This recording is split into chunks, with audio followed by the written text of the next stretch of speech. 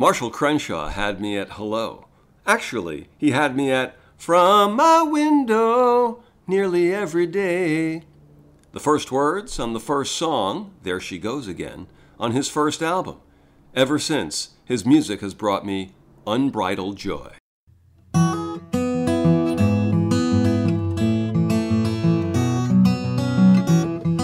Welcome to Before the Cheering Started. I'm Bud Mishkin. It's a podcast all about the journey to success, the early obstacles, plan Bs, the doubt, and the passion to push forward. It is said that trying to analyze why a joke is funny is the death of comedy. Something similar can be said about why we love a song. Sure, there are compelling lyrics, a great beat, beautiful melody, and harmony. But in the end, we just love it. And love is all you need. Marshall Crenshaw's first album hit the scene and the airwaves in 1982, and for many of us, it was love at first listen.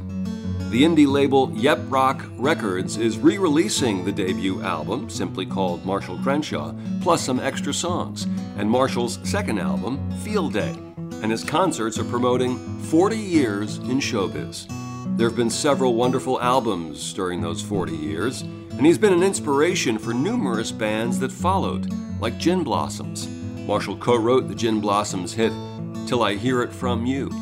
He's always been thoughtful about music and the history of the music that he first heard growing up in one of America's great music cities, Detroit. So Marshall, when I was growing up in upstate New York, about an hour and a half north of the city, and we pretty much listened to one radio station, WABC, on the radio and heard all sorts of great music of the time. But at night, I would go out to the car and turn on the car radio because it would be really cool. You could get out of town stations. Right. And one station was, I still remember, CKLW, the Motor City. Yeah. And I'm just curious, as a starting off point, the power of the radio growing up. Were you a listener, and what were you hearing? Yeah, the power of the radio was omnipresent, or was powerful. Always, I mean, my dad always had the car radio on. Always had the rock and roll station on, whichever one it was.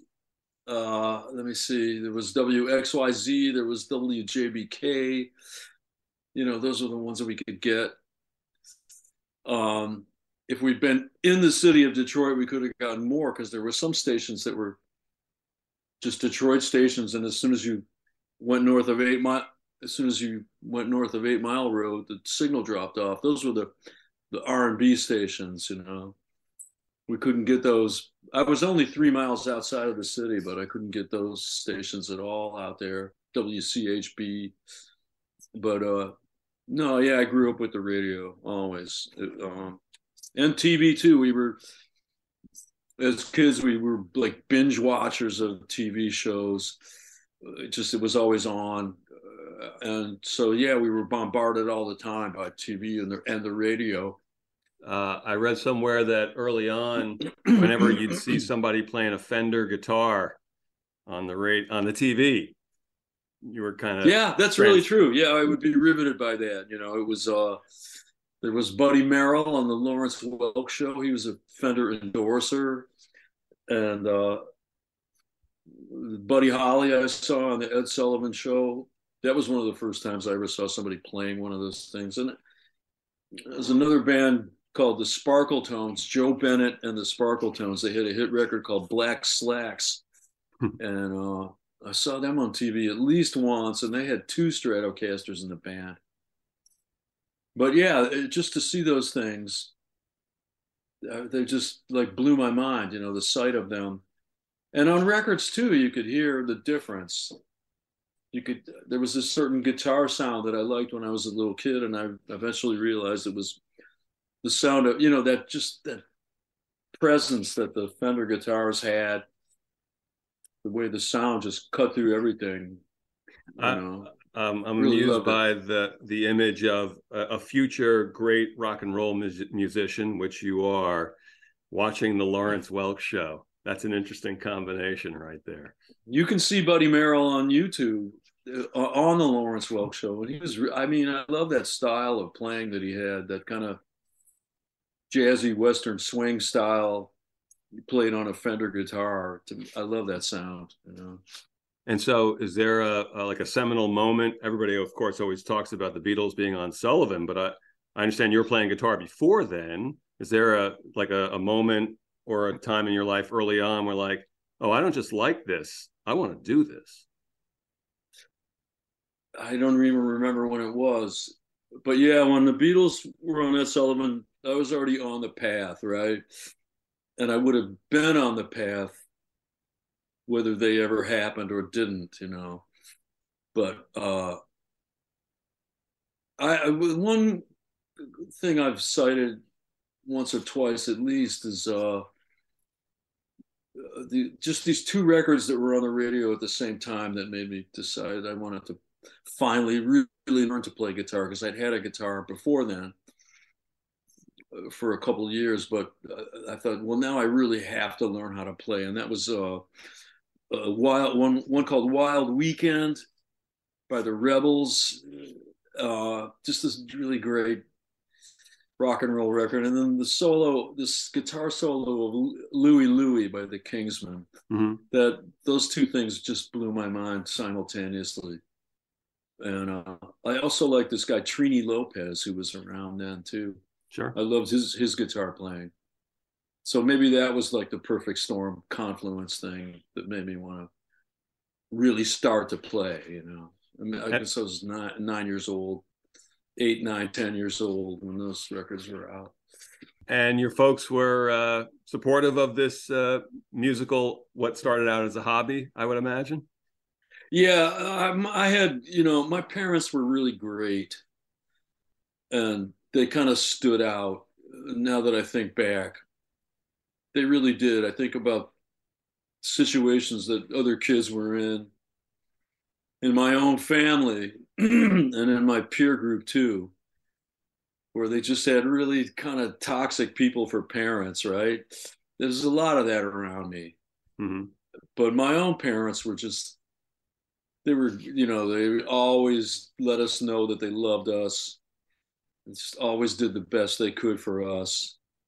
And that's more than a lot of kids can say that I remember that I grew up with. So I And just was really lucky that way, and they were supportive, you know, and so and you know they understood that I was musical, and so I had piano lessons and whatever else, you know. so you never, or did you have to have the conversation with them at some point? I don't know, maybe you're 16 or 17, like other musicians I've talked to, where you have to sit them down and say, hey, you know, I'm going to do this. And they have to be talked into it, or was there no conversation that was necessary along those lines? You know, I think I was telling them that, like, I don't, from way back early in childhood, I was telling them that, and they you know, they thought it was cute. And as time went on, though, you know, and it got to be more serious, it did, I think, worry them somewhat. You know, they were the first two people in their own families to ever graduate from college, and I just couldn't stand to be in a school situation, and started to kind of screw up in school by about fifth grade. Somebody had the bright idea to put me in school early. They thought that that would be a good idea, to send me to kindergarten at age 4 instead of age 5. So therefore, I was always like one of the little kids in my class, and in that way, and maybe other ways too, I just was like out of my element in school anyway. Although, I mean, I didn't have a bad, like any traumas or anything, but anyway, I just, you know, they knew that I didn't like school. That was really kind of a shocker to them. Were you able to Looking play any back, guitar in school? yeah, there were, by the time I was in my teens or in high school, junior high school, the Beatles had come out, and so like every other kid in my class wanted to play a guitar, you know, and so there were, you could start bands, and there were bands at the schools I went to. There was even this one kid. I got to high school from junior high, And I thought, well, I'm going to be the best rock guitar player in my high school. That's the way it is. That's how it works, you know. But then I saw this other kid who was obviously had a better mind than I had and could play like above the eighth fret of the guitar and just knew more and could think better. And that shocked me to see other kids who, you know, who were good or better than I was and smarter than I was. But anyhow, it just so yeah, there was a lot of that going on. But it was a big thing by the time I was in high school to be in a rock band. When most of us think of Detroit and music in the 60s, understandably, we first go to Motown. Yeah. But there was a scene outside of that, and you've talked about your love for the band, the MC5. For you as a teenager playing guitar, what was the music scene around your town and around your area like in terms of getting a chance to play?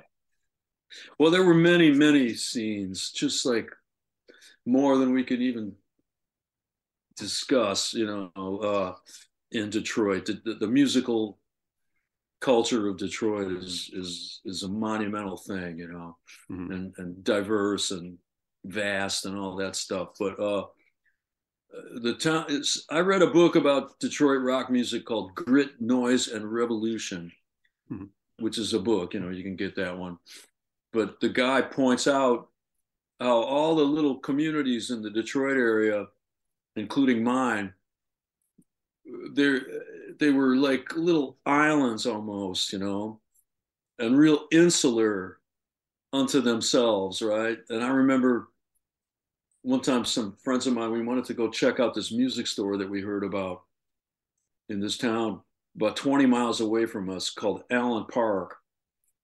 And we went over there and, you know, and it's just another suburban town like ours. No, you know, they're all generic little suburban towns, but we were over there in Allen Park and we were like, ooh, Allen Park, you know, these people are weird over here in Allen Park, you know.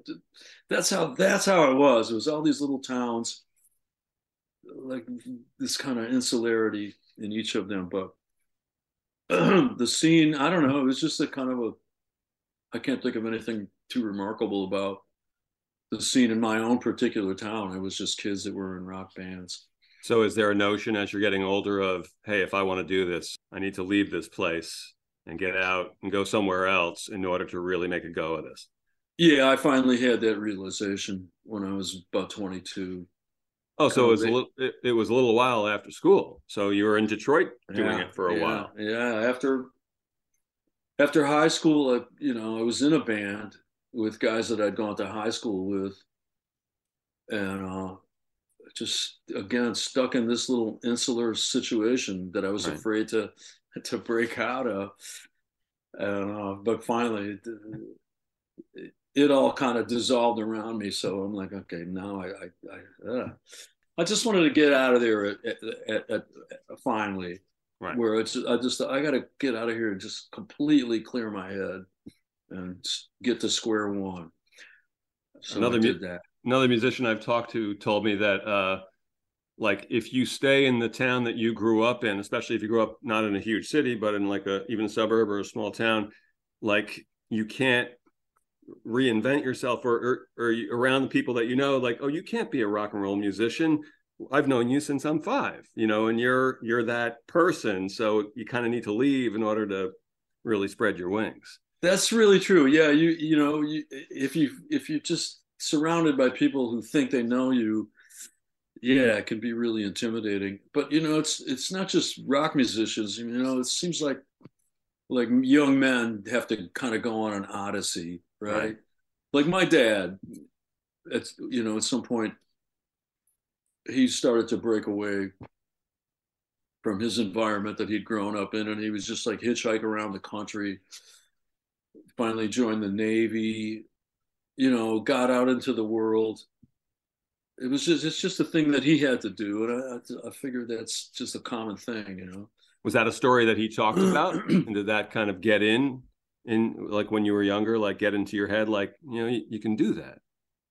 Sort of, yeah. I even did look into joining the Navy at one time, but my girlfriend who's still my girlfriend and also my wife, just forbid me to do it at one point. I went to the recruiting office twice, and I think the second time she took me there and waited outside.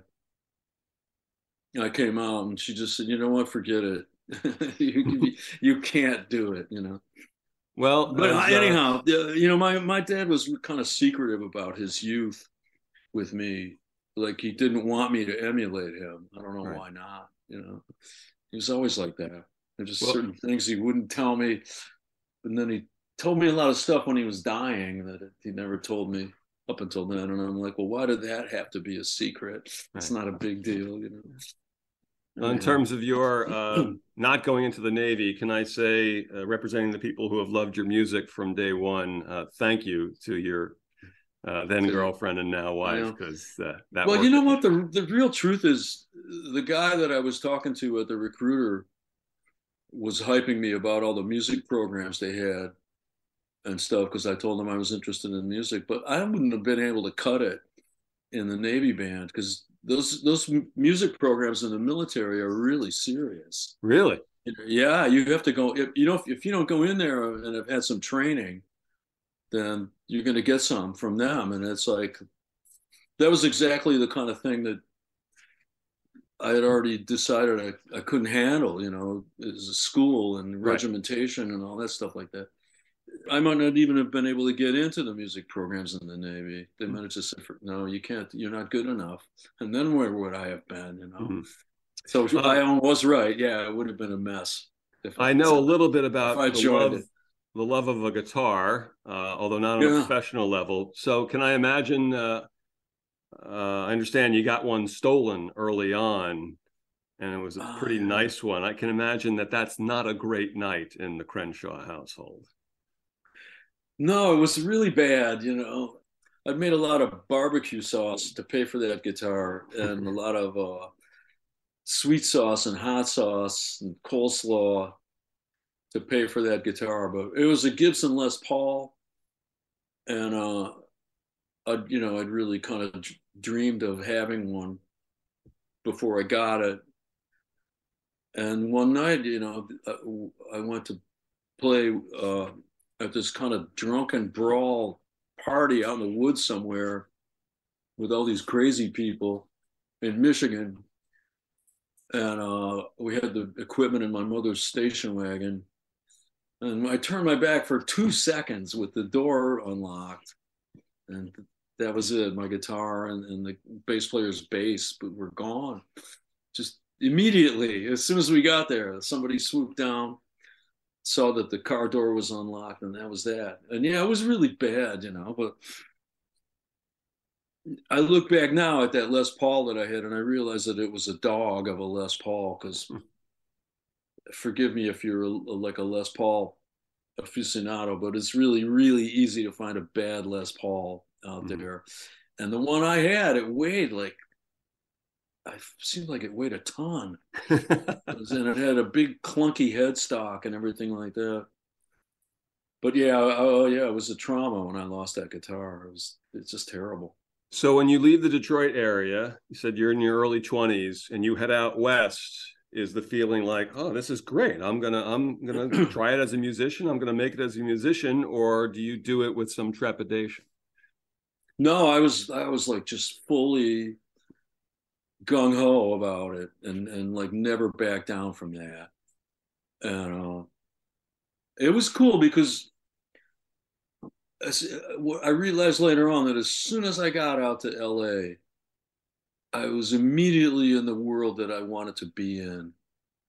And I didn't really even know it right at the moment. But what happened was I went out there with this friend of mine to audition for his band. And the rehearsal studio that they were in was this basement space on the corner of Hollywood Boulevard. And it's a famous corner, and I can't remember the cross street anymore, but there was a porn theater and an army surplus store. And we were down in this basement space rehearsing, and I got friendly with the owner of the business Mm-hmm. because he had a Georgie Fame 45 sitting behind his desk. So I started a conversation with this guy. That's It pretty turned out to good. it turned out to be a guy named Brendan Mullen. He had some kind of accent from the British Isles. Mm-hmm. It might have been Scottish, but anyway, Brendan Mullen. I met this guy.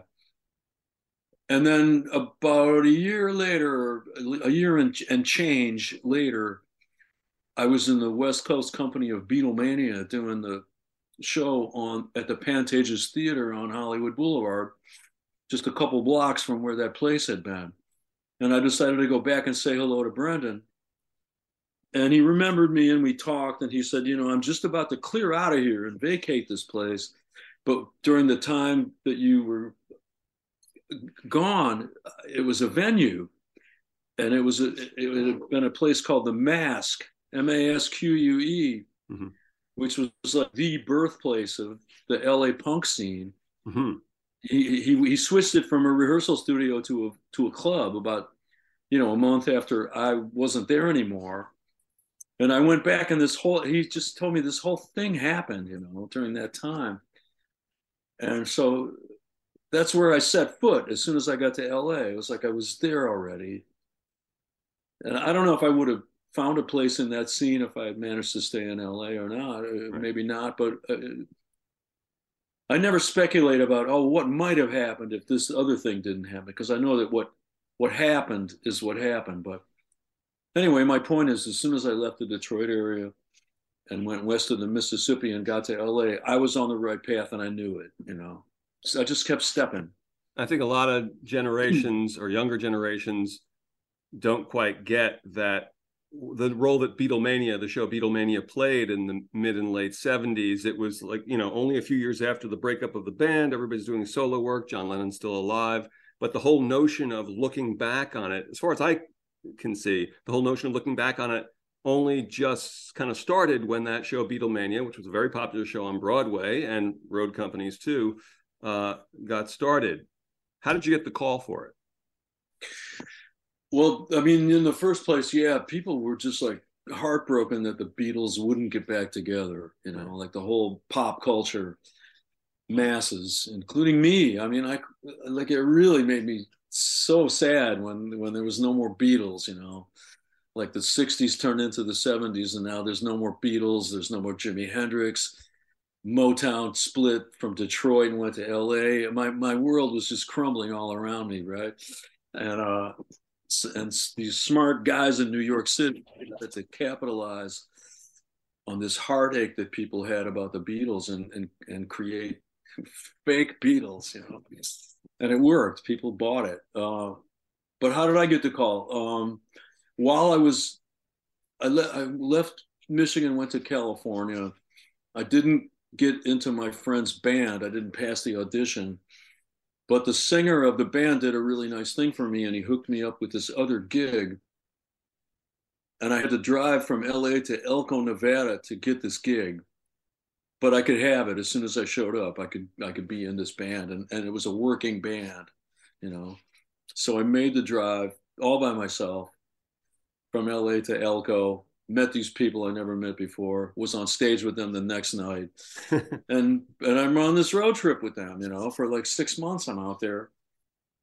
And somehow in the middle of all that, I saw this ad in Rolling Stone magazine, open casting call for Beatlemania.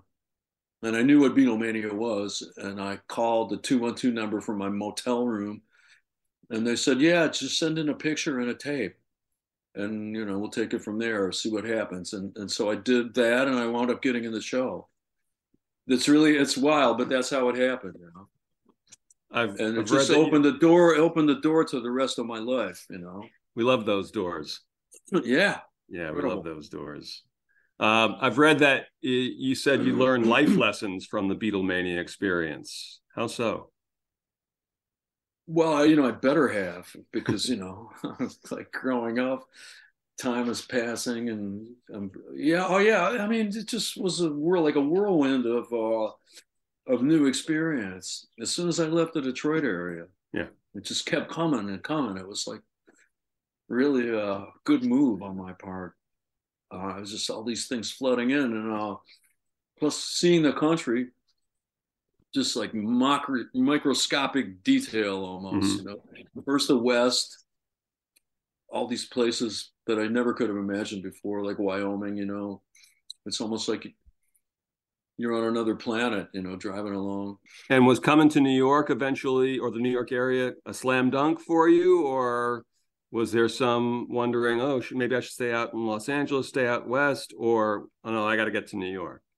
No, I wound up in New York because of Beatlemania, and that was unplanned.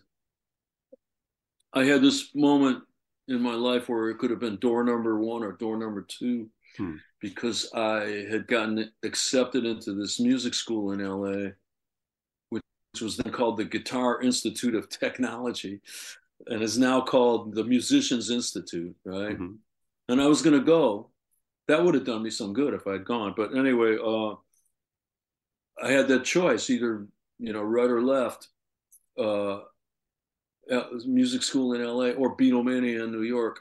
And I chose Beatlemania because Ione and I had just gotten married, and Beatlemania was a paying gig. Mm-hmm. And the other thing was she'd already been to New York. She went there with her sister as a high school graduation present, and she really loved it, and was excited about going back. And my brother Robert was already in New York because he was going to this school called the Institute of Audio Research, and he'd been living there for a few months. So once I got to New York, it was like I immediately fell in love with it from the very on first sight. And plus, there just were other reasons to be there instead of to go back to LA. I'd already walked the streets of LA with no money in my pocket, and I guess I didn't want to repeat that. I'd rather walk the streets of New York with like 10 cents in my pocket rather than the other thing. Yeah. Those early years in New York, one of my favorite albums of yours is the 9 Volt Years Yeah. album with, those early recordings as you first get here. Is there a principal emotion around those times in terms of how you're feeling about yourself and how you're feeling about your music and your career?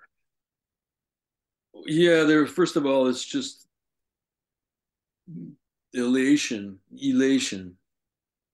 is the emotion. It's just like this is a moment, and everybody, like, it was really Robert and Ione and I. We just knew that it was a moment, and I was really motivated and inspired and energized, and so that was it. It was just an amazing feeling. Had you been But writing songs previous to that, or was New York where you really got serious about writing songs? yeah, it was while I was in Beatlemania that I got really serious, about writing songs. And in the past I had, like, I would dabble in it a little bit here and there. I'd go through maybe a little period where I'd write a couple songs, but I don't feel like I really was a songwriter until a certain point when I just started to get the ideas for the songs that wound up on my first album and all those ones from that time period. At that point, I'm a songwriter then. But I guess I'd been storing it up or something. And I'm always fascinated by it, that notion of, in any art, actually, a writer, an actor, a musician, at that point and still now, do you know when you have something good? Do you know when you have a hook that's good? Do you know when you have a lyric that's good, a melody, or is it all kind of mysterious? No, when something's good, or you feel that you think maybe later on you'll change your mind about what you thought you knew.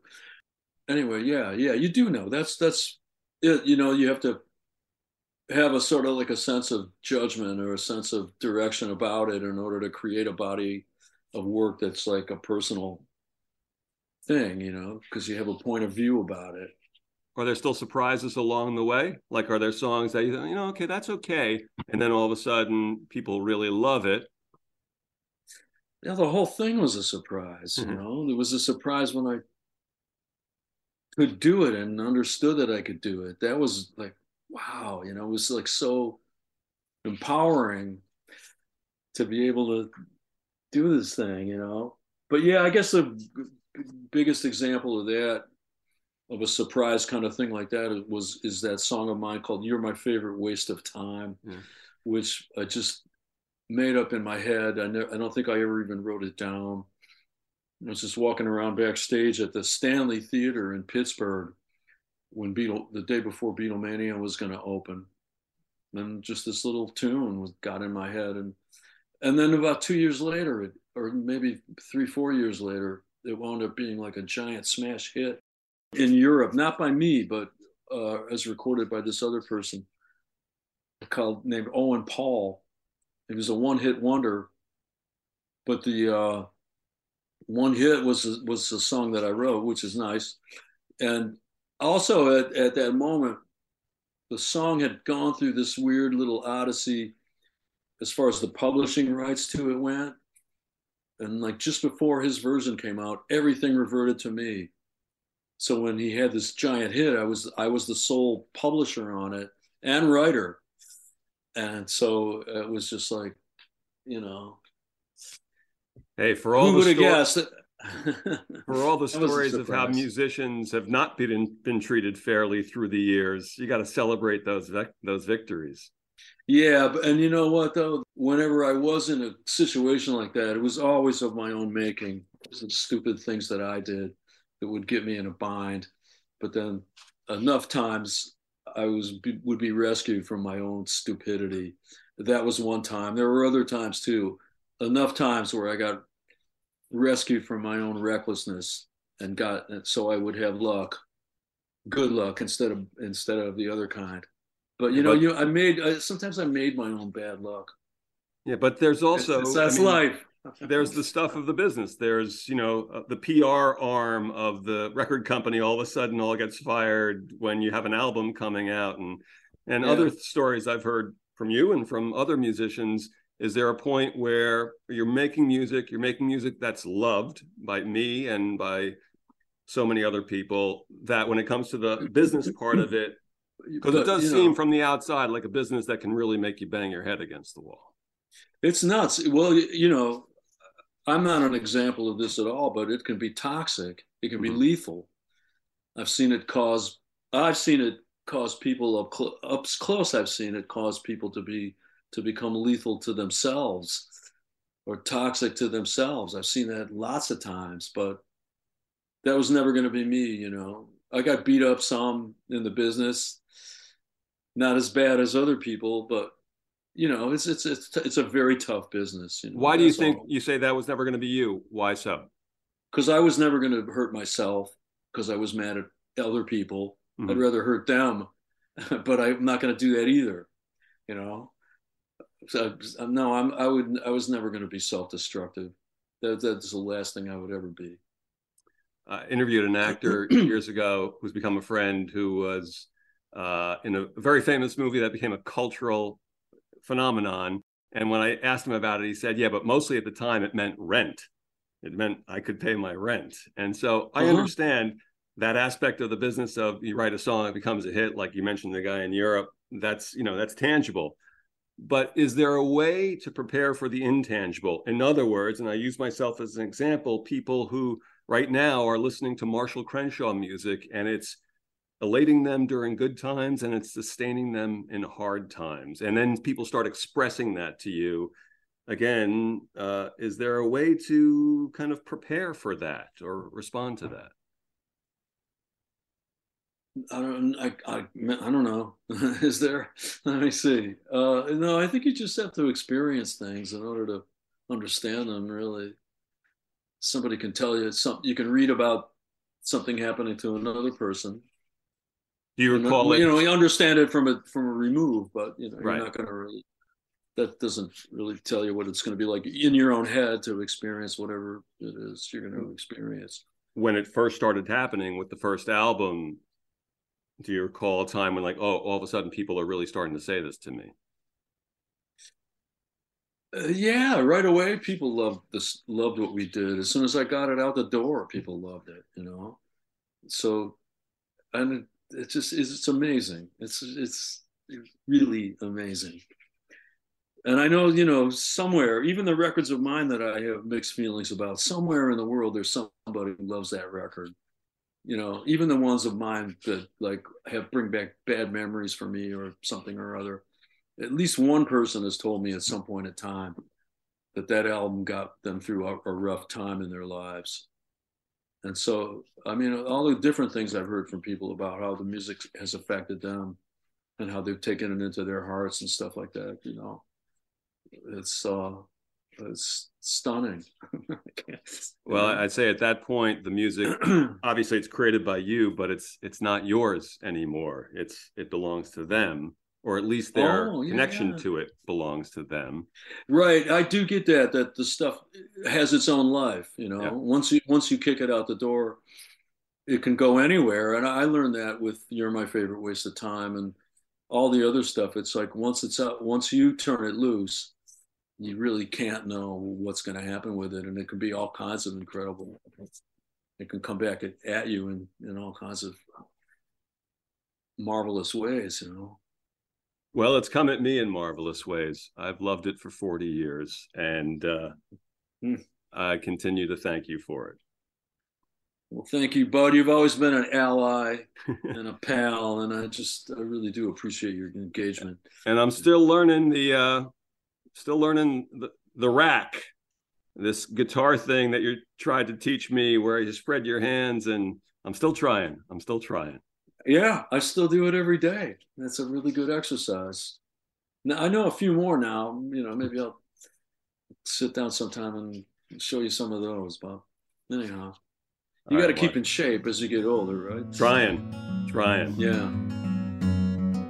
Marshall Crenshaw, his 1982 debut album, called Marshall Crenshaw, and the 1983 album, Field Day, are both being released with some extra songs by the indie label Yep Rock Records. They are as good and as joyful and musical as the day they were recorded. Before the Cheering Started is a production of June 14th Productions and Gemini 13 Productions. This episode was created and written by me. Guitar playing, that's me as well. No extra charge. I'm really excited about some upcoming episodes with chef and writer extraordinaire Gabrielle Hamilton, Grammy Award-winning record producer Russ Titleman, Grammy Award-winning musician Bobby Sanabria, and comedian, actor, storyteller Chris Gethard. I'm Bud Mishkin, and this is Before the Cheering Started. Thanks for joining us on the journey.